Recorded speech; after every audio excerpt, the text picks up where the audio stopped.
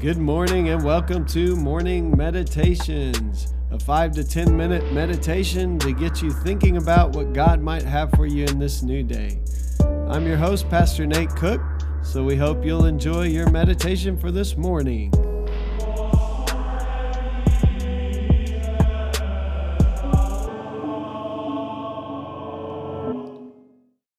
Hey, this is Pastor Nate, and this is your morning meditation. It is Saturday, June the 6th. So Luke chapter 15 today. There's a couple of short parables, and then there's the longer one in Luke 15. The short parables are about a lost sheep and a lost coin, and I want to read those to you today.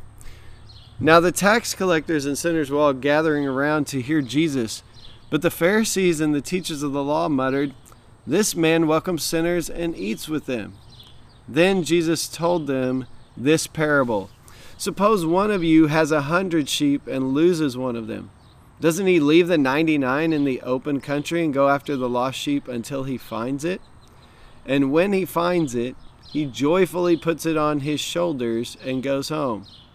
Then he calls his friends and neighbors together and says, "Rejoice with me, I have found my lost sheep." I tell you that in the same way there will be more rejoicing in heaven over one sinner who repents than over 99 righteous persons who do not need to repent. Or suppose a woman has 10 silver coins and loses one. Doesn't she light a lamp, sweep the house, and search carefully until she finds it? And when she finds it, she calls her friends and neighbors together and says, "Rejoice with me, I have found my lost coin."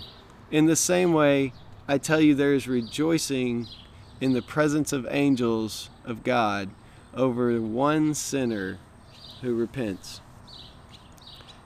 So today we're going to talk a little bit about this idea of rejoicing.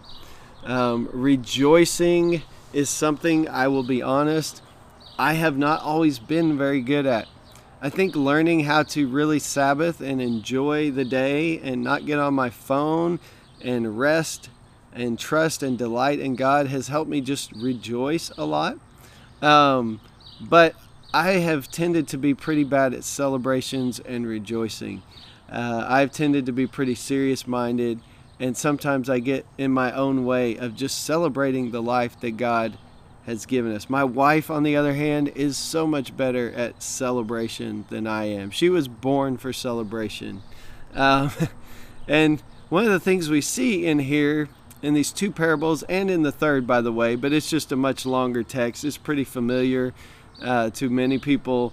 But in all three parables in Luke 15 is when the lost thing is found, there's a huge celebration.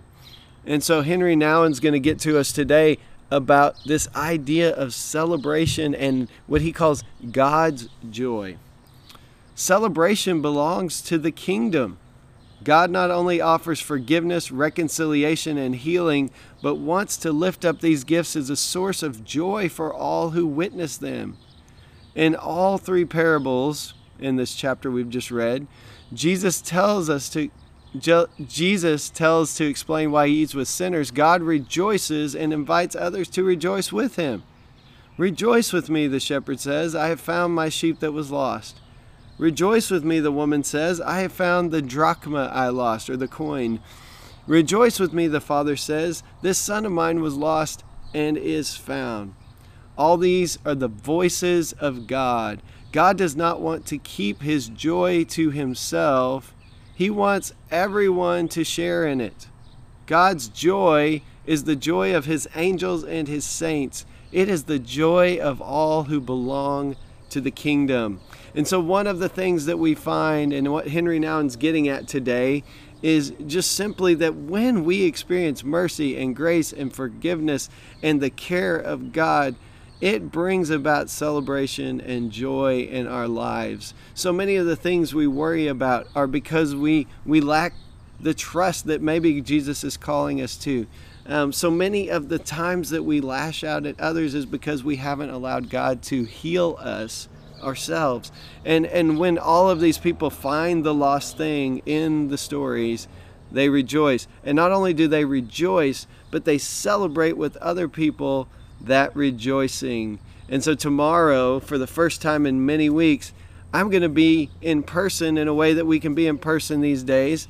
And I'm going to get to celebrate with all my brothers and sisters from Community Church of the Nazarene the good work of God in our lives, the fact that God is gracious and merciful and forgiving and loving, and that as we receive those things and as our hearts are transformed, what we realize is that we're in God's care. And so we're like children who are free to celebrate, to play with the sticks on the road, or to pick up the cardboard box and just enjoy it because they know that the parents have got them taken care of. If we could trust God in that way, realizing that all of us as parents have failed and God won't fail us.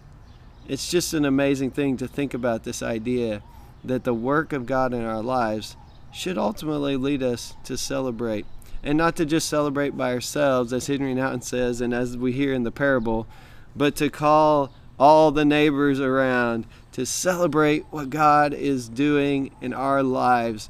I am so excited tomorrow. I will get to do that again with people, and not in front of some cameras and with a small group of worship team members, but with as many people who feel comfortable coming out.